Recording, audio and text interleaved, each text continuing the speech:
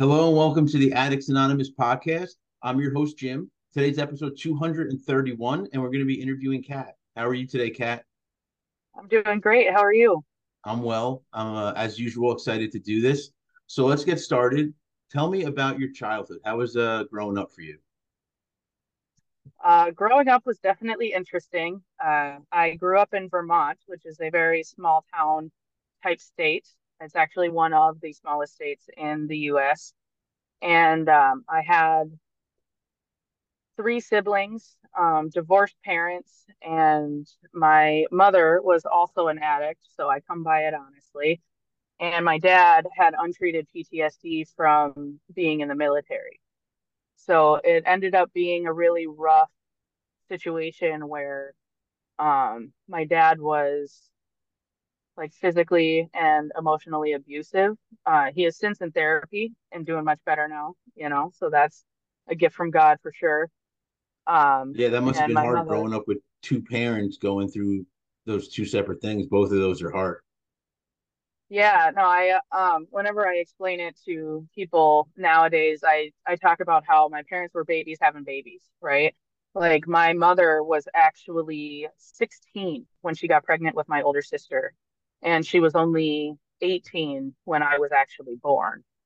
And then my dad was 2 years older than her, and because they both were raised in religious homes, they felt that that meant getting pregnant meant that they had to get married. And then my dad felt that because he had children and a wife to provide for, he had to go into the military because that was his only way to be able to do that in his mind. So it definitely set off a chain of events that was quite intense, to be perfectly honest. I mean, they're great people. I love my parents, but it was a struggle for sure. My dad did end up getting remarried after the divorce when I was about 5. And I will say that my stepmom was a light in my life. She's an absolute saint to be dealing with him every day. But she helped me to understand that not everybody had to go through what I was going through, and that what I was going through also wasn't necessarily okay.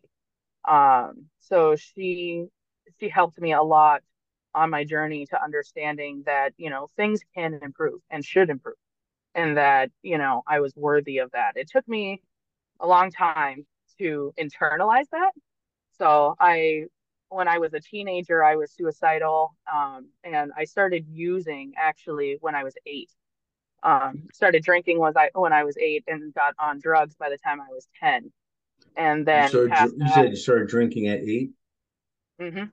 So who first introduced you to alcohol? So that was family. We had the French side of my family had spritzers at New Year's, right? And then the Mexican side of my family had tequila at Christmas. And so I had both sides of my family had alcohol as part of their holiday traditions. And that was where I first became introduced to that. And then, like they always say in the big book and a whole bunch of other things is, we tend to hit the ground running with stuff like that. And so once I was introduced in my family settings, I just socially found it wherever I could. That's such a young age to start drinking. Yeah, it is. Yeah, it is.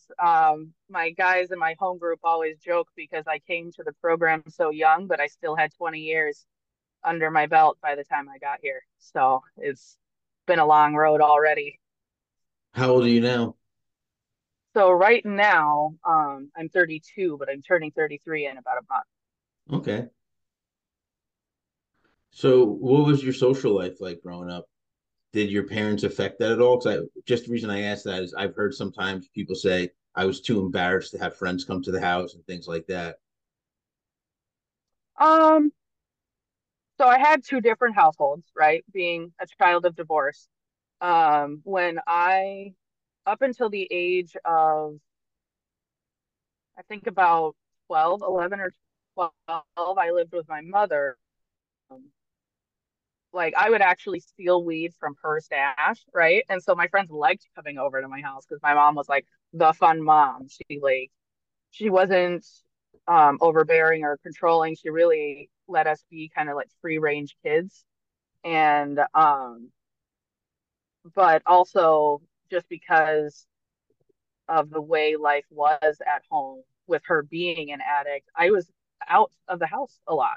I was running around. I was very extroverted. I was outside a lot. I didn't stay home very often. And then when I went to my dad's, I ended up actually triggering his PTSD in some type of way. He thought I was like a pathological liar and I needed to be set straight.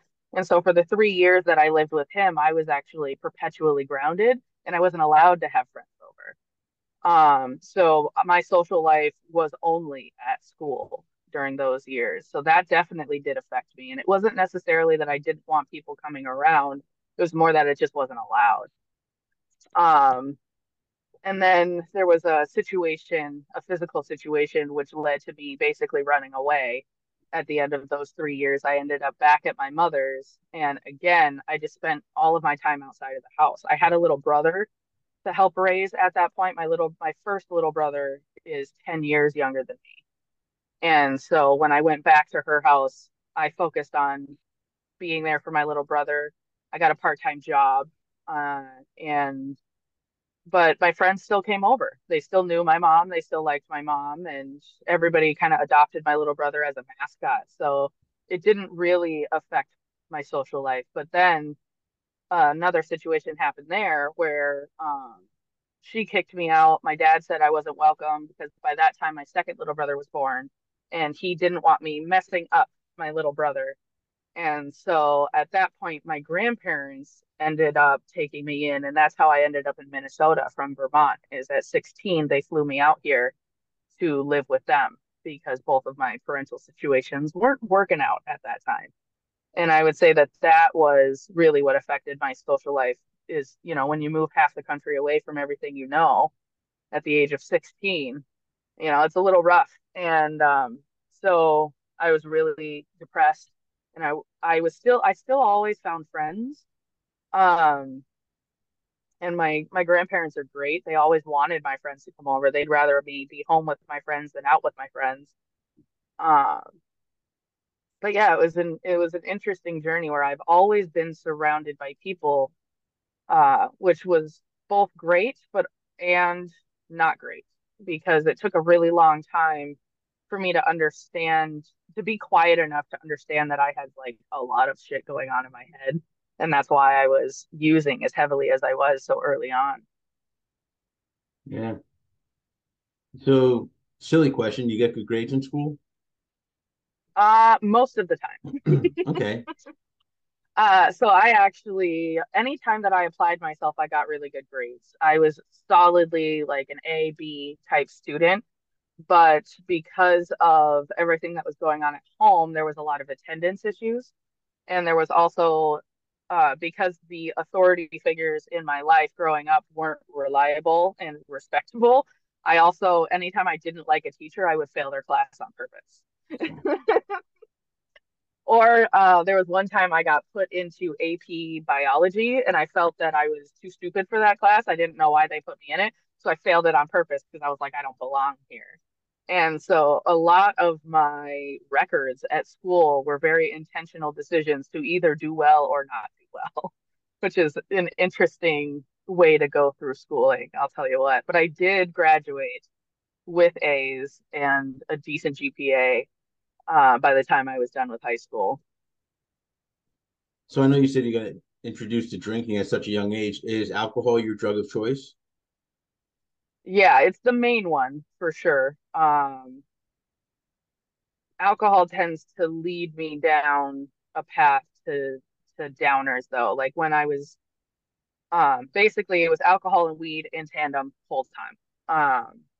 And then as far as like a drug of choice, like what would I seek out outside of those things? It was a lot of like anxiety meds and muscle relaxers and painkillers. For a really long time, muscle relaxers was a huge problem for me because I also have a physical condition of chronic muscle tension. So for a really long time, I was in a lot of physical pain because I was so used to having those substances to help me out with it. Yeah. So what was your alcohol and drug use like during school? Because you said you started. So did you find any partners in crime friends that you were Oh doing drugs? yeah. I basically always had a group of druggies around me. Like we were doing, inhalants, like I mean, obviously being that young, like sniffing glue, stupid stuff like that. But then when I got into middle school, that was when a lot of us were unsupervised enough that we were able to find people willing to give us alcohol or parents at home that didn't lock up liquor cabinets, and we would always add stuff to our sodas. Like, um, I remember it was my freshman year of high school, and that entire year, my constant companion was a vanilla Coke with half and half with vodka the whole year. You said senior year of school? No, that was freshman year. Oh, freshman year. Oh, I'm sorry, I didn't hear you at Hmm. first. That's crazy. Wow. Hmm. So you got pretty heavy using early on. Oh yeah, yeah. It was constant, really. I remember there was one day in that same freshman year where I had to be sober that day. I didn't have anything. And they actually sent me to the nurse's office on suspicion of being on drugs because I was behaving so differently because I was detoxing. Uh, So it's like being drunk and being high was my baseline. That when I was inebriated, that's when they thought I was good. And when I was detoxing, that's when they were like, oh, there's something wrong with this child. yeah. So what did you do once you graduated high school? I just went straight into the workforce. I ended up where I was manic at that time, really bad, and I ended up working, rotating 4 part-time jobs at a time. Went into retail, went into waitressing, and When you say manic, are you bipolar? no, I so turns out I have complex PTSD from all of the stuff that I went through in childhood. And so that, but because it happens so early in life, it manifests exactly the same as bipolar when you don't know what it is. So basically, like 3 years ago, I went to therapy and told them I was bipolar because I had been diagnosed as bipolar when I was about 7 years old. And he looked at me like I was crazy, the therapist, and he was like, I don't think that's correct. And so he did a screening where they ask you all these questions to see where you rate on the indication scale.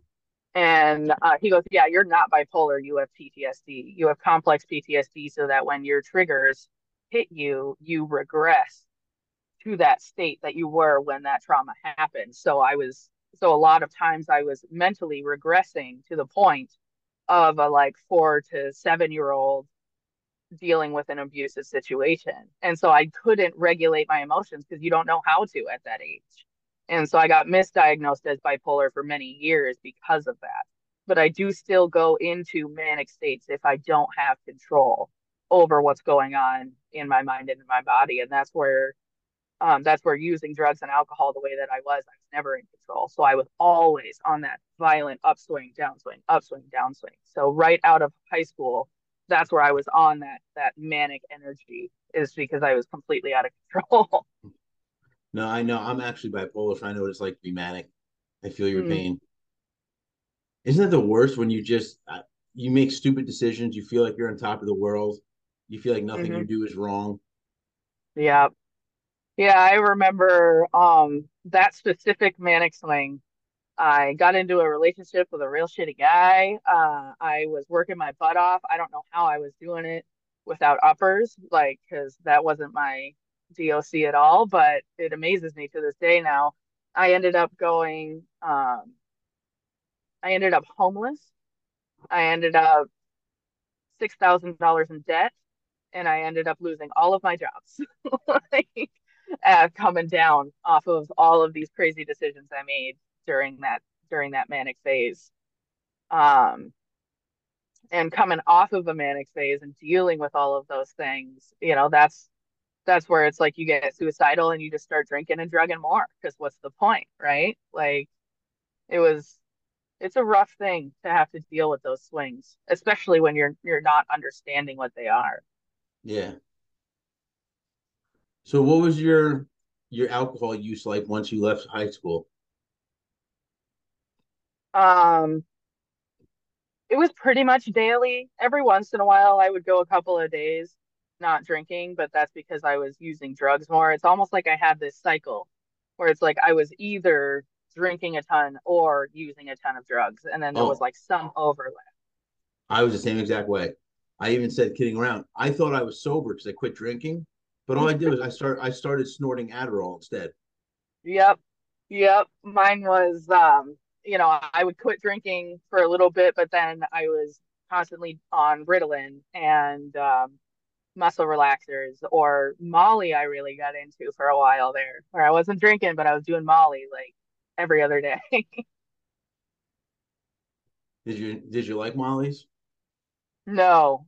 Every time I took it, I felt like I was gonna die. I felt like my heart was gonna burst, but I kept fucking doing it because I'm an addict. Like that's what we do. Yes, unfortunately, that is what we do. Hmm.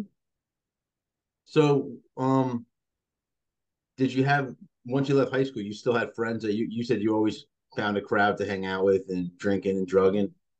So, what point do you think it became an addiction? So that might be taking a step back actually, because you started at Hmm. such a young age, at 8 years old. Yeah. I would say the time it became an addiction was actually when I moved here. Because I was always surrounded by it in Vermont, right? And so it was largely a social thing back in Vermont.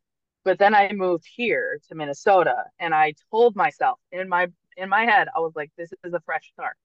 You're not around any of those old influences. You're not around any of those people that you used to do all this stuff with. So this is a fresh start. And what my definition of a fresh start was no more hard drugs. And so I kept drinking, I kept smoking weed, and I just found those people that would be able to enable that for me here. And so it's like when I was 16, I think 100% at that point, it had developed into an addiction because I don't know how anyone who's not addicted and anyone who's even remotely sane could think a fresh start meant still drinking, still drugging, just not doing any of the hard stuff, like actual pills. And I didn't keep that anyway. By the time I was 19, I was back on pills. Back on what? Back on pills. So Oh, muscle relaxers, and I did take Adderall for a minute there, but that didn't agree with me. no. I No, used to I love went nuts. Adderall. Oh, I went absolutely nuts. I had a boyfriend at the time that was on Adderall and needed it, like actually needed it as a prescription. And he gave me some because he was like, I want to see how this works for you. And I didn't stop moving for 14 hours. And by the time he came home, he had to physically hold me still and sit me on a couch. Wow. And so it's like anytime I wanted to deep clean the house, pop an Adderall. Yep. Yeah, it's amazing how it does. Originally, they're good, they work, and then eventually they don't work. Oh yeah. Yeah, I remember he went through a cycle where the Adderall stopped working and they actually had to switch him to Ritalin for a month to reset his system before he could get back on the Adderall. So even people who need it get that same effect. Wow. So, at what point did you think, like, I know you said right now, going back in hindsight, you think it was around 16 when you moved to Minnesota that you got addicted. What age did you actually recognize that? When did you actually one day say, holy shit, I'm addicted. This is no good? Honestly, it that thought process did not happen for me until the day of my last drunk. I was 29. Um, at no point like I called myself an addict before that point because of the pills because I was like, well, addicts and junkies take pills. But I never internalized that and believed it. I never actually took a look in the mirror and was like, this is a problem for you until it was like March 29th, 2019. So I was 29 and it was the day of my last drunk because it was my second DUI. I ended up in weekend lockup on my second DUI. And that was the first time I remember sitting there and just going like, how did I do this again? Because it was my second DUI. It wasn't my first one. First one didn't even matter to me. I didn't care at all. But then that second one, I sat in a solo jail cell in Bloomington, Minnesota for a whole weekend, just ruminating on my life. And something in my brain was finally like, what are you doing? The universe didn't put you here to sit in jail cells. You're fucking up the plan right now. And so it was a long road. It was a long road to actually get to taking a hard look at myself and understanding what was happening. So once you took that hard look at yourself and you realized what was going on, at what point did you actually do something about it? Um, right away, technically, because the court system, I didn't have enough for bail and neither did my family. So the court system told me, you have to stay sober or we're going to put you back in jail as a conditional release. And so I had to breath test myself 3 times a day and I had to pay for the machine. And when I couldn't afford the machine anymore, I had to go downtown for random UAs. So I was doing that for about 5 months. And so I ended up having the Department of Justice be my higher power for a minute. And that kept me sober. But then my lawyer told me, okay, we're looking at the finish line. And that was 5 months in, 5 months sober because I had to be legally. And I was staring down the finish line. And they had light at the end of the tunnel for all my court stuff. And that was when I got terrified. That was when I decided to do something about it. And that's what brought me to the rooms of AA. Because I was already in a 12-step program, Al-Anon, for friends and family of alcoholics, because the family member, my grandmother that I was living with, is also an alcoholic. Um, but then I was like, okay, well, if Al-Anon is helping me with deal with my grandmother's issues, then AA is going to help me deal with mine. So it took 6 months of being legally required to be sober before I was clear-minded enough to be like, oh, okay, this is this is something I need to deal with because I was terrified. I was like, as soon as that court system stops telling me to be sober, I'm gonna go back out. I was like, I promise you. I was like, I cannot do this. I cannot be sober without somebody else telling me to be sober. And so it took 5 months of sobriety and a pretty egregious DUI to get there. So I was still 29 at that point. And that was when it was like October of 2019, when I got into the rooms and started actually trying to work on it. And how was that for you? How did you what was your first meeting like? Oh, my first meeting was a disaster. I went to a speaker meeting, and I think as a newcomer who wanted a solution, going to a speaker meeting that has over 100 people and you're just a face in the crowd is not the forum. At least it wasn't for me. It wasn't for me. But I lucked out. You know, I really do think the universe provides for me in a very um, overt way because the first meeting I went to was at a recovery center. And anybody who came as just some Joe Smo off the street that wasn't actually in their recovery program, they gave them the big book and the 12 and 12 for free because they were like, we're not sending you back into the world with no resources. The meeting itself was not great. I didn't get a chance to speak on my experience at all. I didn't get a chance to bond with anybody. It was just me sitting in a corner listening to somebody else talk about, and it just so happened the speaker that night didn't have anything really in common with me. And so I didn't identify hardly at all. But they gave me a big book and a 12 and 12, and I went home with those. And so that's the blessing of that first meeting was I walked away with some resources that that led to me getting to my second meeting, which is to this day my home group. Oh, awesome. So what did the big book and the 12 and 12 do for you when you first read them? Well, I started with the big book, and they always say in all the meetings, the first 165, like that's where the meat of the program is. So I started reading, and I love reading.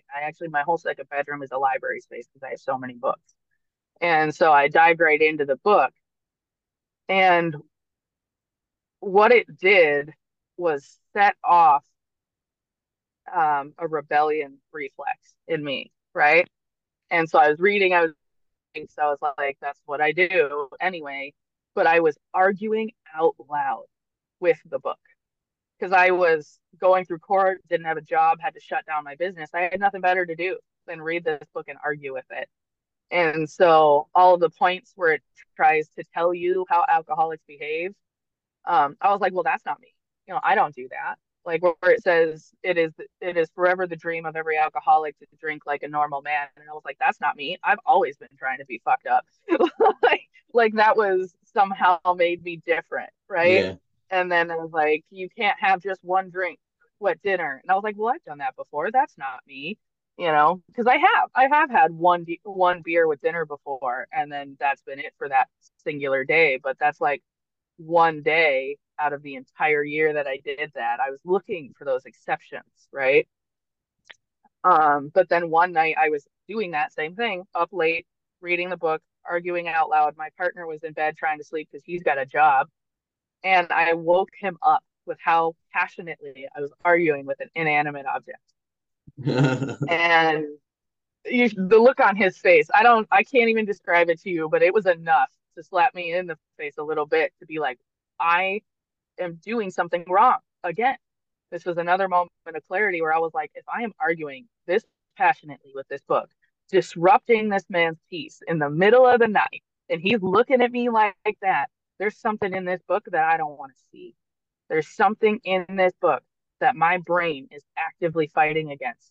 And that means that it's probably true because I have a problem with authority. I have a problem with people trying to tell me things. And so I took this book written by a bunch of men in the 30s, like, and I was like, and I started to actively rebel against it. And so seeing that behavior in me triggered an awareness that I I needed to fix it. Like there's I can't go through life arguing with books. Like it makes no sense. Like a sane person doesn't do that, right? And Yeah. so it's like what the big book did for me was point out my dysfunction in a very obvious way. However it helps, it helped, right? Right? I mean, it All did that the matters is trick. that end result. hmm So how exactly did you get sober? Was there any, did you go to detox? Did you go to rehab? So because I was legally obligated to stay sober or go back into jail, that was how I got sober. But then at 6 months, in order to celebrate, I relapsed on drugs. Uh, so that was the turning point where I actually started working the program, where I actually read the big book to understand it and to implement it. And I had my home group and I had a sponsor at that time as well. So I hid it. I hid it from my sponsor for 30 days. I was like, I want to get my 30 days back before I tell anybody. And so I slipped it in the conversation like she wasn't going to notice. And she noticed and she made me reset my date. And I went and I owned up to it at my home group. And that was where my new sobriety date in September came from. And that was when I started actually listening. I tried to listen more than I was talking. Um, I'm not good at that. I'm still not great at that. It takes a lot of hard work for me to listen. But so I would say, so it was September of 2019 where I actually started making progress and I actually started working on that. So what's life been like for you ever since you got sober? Gosh, it's been a wild ride. It's been so interesting. It's been different than I ever could have imagined. I So I had to shut down my business when I was dealing with the court stuff. I started donating plasma just to pay my lawyer. And then I got into the program and I started participating in the fellowship, right? I got a whole bunch of people, a whole bunch of phone numbers to call, text, hang out with. I was actively doing sponsorship work and then COVID hit and all of that went out the window, right? I mean, hell, they shut down our Alanos. And but all I did from the beginning was try to show up, was try to be sober and to show up when I said I was going to show up, because that's one of the things the program talks about, is becoming a reliable source, like doing that living amends. And so every day I went to, not every day I woke up and I tried to show up. And then about every other day I went to meetings. And I got a job at a hotel, which was a good enough job for the time. And then that job led me to senior living. And that was an amazing job. And I quickly became the supervisor there. And then I actually got recruited by Lifetime, where I work now. And I was promoted within 6 months there and into the role that I'm in now. And so since I've been sober, I have moved out of my family's house. I have paid back all of my debts. I actively worked on my debt to the point where I actually got my credit score into the 700s, which is wild because I thought that was never in the cards for me. So I'm financially stable. I have my own place. I have a dog, a cat. I have a partner that we're in the planning stages of a commitment ceremony. So it's like a for life deal. um, and I've developed a community around me that not only do they show up for me, but I show up for them. It's been transformative to be sober and to show up. Like one of the really big indicators that my life has changed is I have this grandma, this adorable, sweet little grandma that prays for me all the time, right? And when I was struggling, when I was going through it, she never told me she prayed for me. She just did, right? And now, not that long ago, she told me, we were on the phone, we were talking, just having a good time, and she told me, well, you know what? Prayer works. She was like, all of my prayers have come to be answered. Like, you are doing so well, and I'm so proud of you. And it's like from my grandma to go from hiding her prayers from me because she was so worried to on the phone, just acknowledging that she thinks that all of those prayers weren't in vain was such a huge thing. And now I'm going to get emotional because grandma makes me. That's okay. That's okay. Hmm. Yeah, I lost my grandparents young. I wish I still had my grandparents around. So, what's life like for you Yeah, nowadays? it's a blessing. It's a blessing to have them. Yes, it is. Yeah, it really Hmm. is.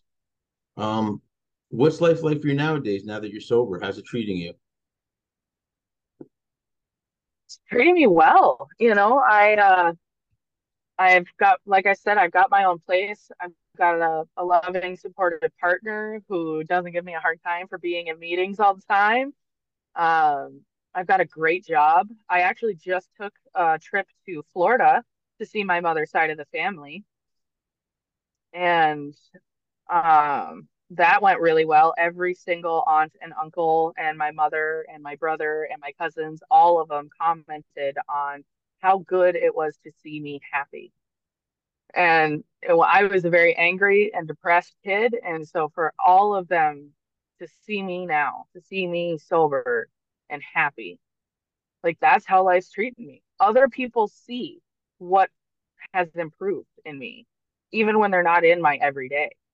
And it's like I hadn't seen that family since my last DUI. It was actually directly after my last DUI that I saw them last. And then I just popped into their lives for a week out of nowhere. And every single one of them, that's what they said, was that it was good to see me happy. So every day I am grateful for this journey. Every day I'm grateful to this program. Life is still hard. Life isn't easy, but it's more manageable simply because I'm not numbing myself to it all the time. What I tell people when they ask me what has the program and being sober done for me is it's kept me awake enough to live my life. Because what I was doing before wasn't living, it was existing. And now every day I get to wake up and I get to have a good life because I'm awake enough to make it good. And I trust my higher power and my fellowship enough to reach out for help when I need it because I could never reach out for help before. And it's it's just it's just easier. It's just brighter. I can breathe. I'm not depressed. I'm not anxious. Um, I can't say enough good things about life and sobriety, honestly. Good. I'm happy for you. That's awesome that you're doing so well. So I got one last Thank you. question for you. Do you have any advice for people that are watching and listening?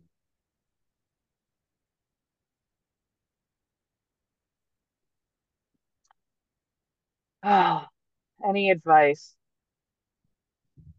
I think my advice would be to stick with it. Whatever you're trying to do right now, if you're trying to get sober, if you're struggling, if you're trying to get through anything hard, like always put one foot in front of the other. Because as long as you're moving, you'll get somewhere different. The only time that things are hopeless is when you stop trying. So you always got to try. And it's going to seem insurmountable, but even baby steps are still steps. Inching forward is better than not doing anything at all. So that's my advice, is to just keep going, because you're not going to see it. You're not going to get there if you don't try, if you don't keep moving. Yeah. Well, how do you feel? This at the end of the interview now. How are you feeling? Did you enjoy our time together? I did. I'm feeling very emotional, but I did. It was great. Great spending this time with you. Thank you for having me on and giving me this opportunity. No, it's been an absolute pleasure. I really appreciate you for doing it. I mean, I obviously I can't do this without people coming on willing to share their stories. So, did you have Mhm. anything else that you want to add in?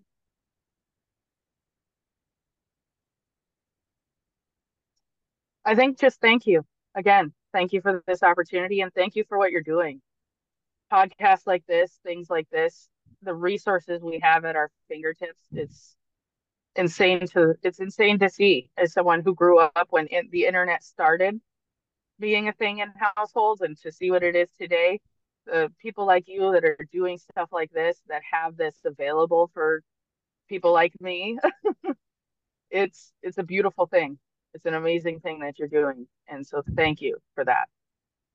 Thank you. It means a lot to me. It really does. I just want people to be able to get their story out, but also people listen to it and let them know that they're not alone.